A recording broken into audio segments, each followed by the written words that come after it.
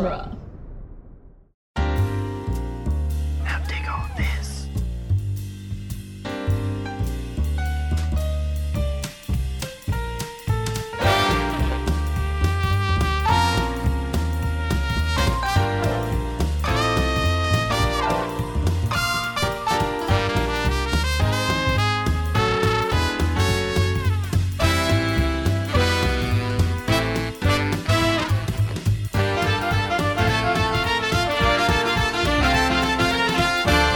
Welcome back to Spider-Man Minute, the daily podcast where we don't seem to have changed the room around very much as we analyze and celebrate Spider-Man 3, one shade-throwing minute at a time. I'm Zach Luna. I'm Scott Corelli.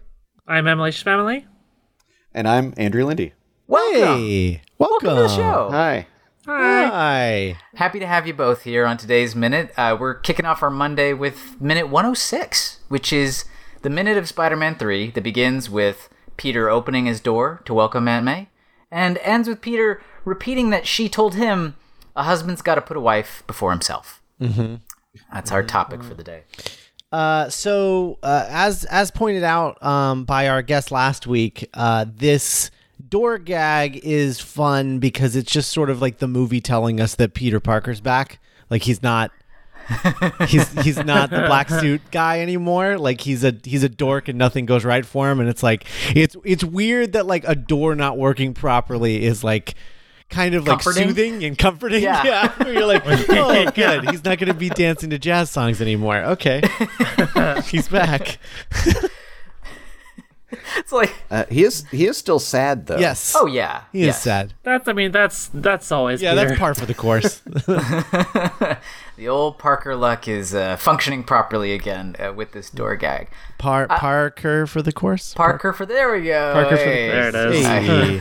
And that's the name of the episode. Good night, everybody. I did it. like I like that we get that thing happening again where whenever Aunt May enters a scene or enters a movie, the pace changes and like the way the thing is shot changes. We just we make these little plays again, and again we just basically stay in a wide here for the whole entrance and the payoff of the doorknob joke and everything. It's just like, okay, all right, yeah, words of wisdom, bring them, Aunt May, we're ready for it. Yeah. Yeah, I wonder if it's just that Rosemary Harris. Like, one, I think Sam is definitely playing to her strengths being a stage actress. Sure. But I wonder if there's an additional sort of thing where she doesn't really have patience for like lots of coverage and stuff. Because she's just not maybe, used to it, yeah. you know? Where it's just like, I've done the same thing so many times, Sam. Can you just shoot it in a wide and we can be done, please? It's kind of funny that you mentioned that because they do focus so much on Peter's face that you really don't see a lot of May. Mm-hmm. Yeah, basically at all. I really got sick of Peter's face. Yeah. It's an easy face to get sick of. Spider-Man 3. I got sick of Peter's face. I mean, why they put him in a we're on mask. episode 106 of the third movie. How do you think we feel? Yeah. I've spent Fair enough. spent 3 years of my life looking at Toby's face. Yeah. That's gotta have some kind of an effect. I think you're developing a new like mental psychological condition that's never happened Oh, before. probably. Yeah, Yeah. I don't know. How is old Michael J. Fox's visage imprinted itself on your brain there, Scott? Is It's You okay? it's a warm spot. Like I Michael J. Fox is he's fantastic. Yeah, that's like happiness. Yeah. This Right. is Yeah. this is the opposite of that somehow. That's like when Andrew and I close our eyes, we see Bob Hoskins, and that's always a joy. Heck yeah, Oh, it yeah. is. True. Bless his heart. Oh, Rest in boy. peace. Oh boy. So we get this bit of shade thrown by Yes. Aunt May, which I one, the fact that she's like making fun of the size of his apartment slightly, just slightly, not, I guess making fun of isn't really the correct terminology, but she is like very pointedly mentioning She's roasting him for sure. Yeah, the size of this place. But it's also like, May, like, let's not throw rocks, lady. You lost your house in the last movie and had to move into an apartment. A very nice apartment, granted, but it was still a downgrade from your house. So, like, come on, let's... Yeah, and Also, like, we maybe have talked about this in previous minutes, but this is like my least favorite thing in movies where like the quote unquote poor person's apartment is an incredible apartment. Yeah. Right. Like, look at that balcony, that view. It's frankly huge for like a New York apartment for someone who's allegedly poor. Yeah. It's a really nice place. the Yeah, texture I think they- of the room is like appropriately crappy. It's just the size of it and the view are nuts. Don't they have like a sound of a fly buzzing around just constantly? Sometimes. I thought I caught that. I thought that was so weird. It just needs a fresh coat of paint and a flycatcher, and it's an amazing apartment. Yeah. I mean, I do like that she specifically calls it a room instead of an apartment. You know, which is accurate, and it's an amazing room. I don't know that it's an amazing apartment. But it is an amazing room. Like if this was like a hotel or like a hostel or something, and because sharing a bathroom, that's a weird detail that you have to deal with at this place. Yeah. That's true. But it is a community bathroom aside, that view is insane. And I think that's obviously the reason why he wants to live here is because it's easy access to the He can swing right yeah, out of the there. concrete jungle of Manhattan. But it is really nice. It's weird to hear Aunt May like kind of throwing shade on this place. Yeah. Because also, Peter's not like being a dependent of yours right now. Like, Right. You're not having. He's in this hovel or whatever to partly benefit you. Like, I don't know why you would just like needle him over it. Like, oh, He's wow. also still in college. Like, chill out, May. Jeez. Who knows what he, year? I know he looks 35, May, but he's not. He's like He's a 21-year-old boy. 21. Yeah, he's a boy. Yeah, that is messed up to think about that we are meant to believe he's 21 here. Yeah. I think what's a little strange is that her line read here. I mean, I love Rosemary Harris. She's wonderful. 3 years of talking about how wonderful she is. I don't know if this was her best line read on her, like, her delivery of her justification for being there, where the line is something like, we spoke on the phone, I realized something was bothering you, so I thought I'd just come by, is what she says, right? But she, like, drags it out like she's lying to him. Like, so I thought I'd come by. I just don't. It's very. It is weird. Yeah, it's weird. I think the weirdest part about this minute though is when he opens the door and she says hello, Peter, and it's obviously like someone in ADR doing a Rosemary Harris impression and Ooh, not what? actually her. Oh my god! Because it sounds like, I mean, I know he's been coming up a lot in this movie, but it sounds like Tommy Wiseau. Like it's Oh my god! It does. The accent is so weird and off and wrong, and it's hello, Peter. Like it's just Hi, so Peter. Hello, Peter. It's so weird. It doesn't sound anything like her.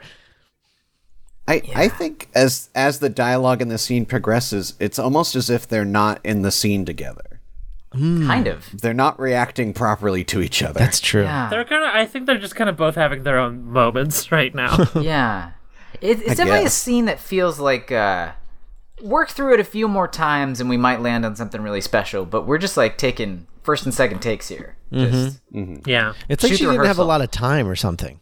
yeah, maybe she had a conflict or Yeah. Did she don't know. did she come out, because we know that they didn't film any of this in New York. So did she come out to Culver City for like a weekend and they shot all of her scenes over a weekend, and this was maybe the last thing they shot, and they were like, I mean, we're out of options. We got to get through this. We didn't hear her say hello, Peter, when she come. Well, we're not going to get her for ADR because I don't know if she even knows what that is, being a stage actor. So we're just going to have to get someone to do an impression of her because we have a deadline to hit. We got to go. it makes as much sense as anything else. Yeah. Yeah. I don't know. I Because think even that makes, shooting her entirely out of focus in the background is Yeah. bizarre to the point where it makes me wonder if it's a body double or something. Yeah, I want to double It's a check. mannequin. Yeah. Yeah, it's not spoilers for tomorrow. So if we go all the way to the end of this episode, they do rack focus back to her. So it's just a weird choice. Like, it is her, Yeah. right? Like by second 53, you can see that it focuses on her face, and it's Rosemary Harris. Oh, but okay. yeah, it's just a weird. Such a weird choice. Yeah. The whole scene basically feels like a rough draft. Basically, Yeah. yeah. Yeah. It feels like it's the kind of move that you would see in like a student film that Yes. in the part of the watching the student film in the film class when the teacher inevitably makes the rest of the class critique each student's work, and you watch this and you're just like, you didn't have another shot? Like, what's why did you hold on this? Like, what emotion are you trying to get out of this? Because I don't filmically, I don't know what the cinematic language it's trying to express. Like, what are you trying to say with this shot? Because I can't figure it out. I think I think we're just trying to say that Peter's sad. Yeah. yes. And that's it. End of sentence. Yeah. Yeah. Yeah. It's almost like we're trying to tee up the shot from later in the week where he's going to be back at the window and there's like way bluer light on his face for like his darkest thoughts ? And so it feels like See, I don't want to spoil later in the week, but when I watched that, I was just like, oh, why are they doing the same shot we'll again? cross that bridge when we come to it, I guess. I just like this feels awkwardly like a setup in that it doesn't feel like a justified shot if it only exists for stuff later in the week, like as a contrast for stuff later in the week. In the moment to moment, it feels really weird because there's no meaning or reason behind it. Like he lets Aunt May in the room and then walks past her so he can stand at the window. Yeah. And not look That at is her. real sort of, I mean, that's real like old play acting. Maybe that was to comfort Rosemary. Because like that's like the old theater thing of like coming up stage and projecting Yeah. because Right. that was just like the stylized way they would have characters talk to justify so the audience could hear them. But, if you're going to do that, I feel like the correct choice is to just have him do that, but hold in the wide and just let the actors do all the work. Yeah. But they choose not to, and they make this really weird choice to like keep this whole scene in close-ups except for the opening and the ending of the scene. Also, something that you see in the wide shot is that he walks over to the window and then doesn't look out the window. So he is just staring at like a spot on the wall. Yeah. Maybe that's his dunce corner. He's putting himself in the corner because he feels bad. Yeah. Look, I respect that. Everybody needs a dunce corner. He is kind of Blair Witching, Like that's sort of what's going on here. Spoilers for the very end of the Blair Witch Project, but Yeah, and only slightly less unsettling. only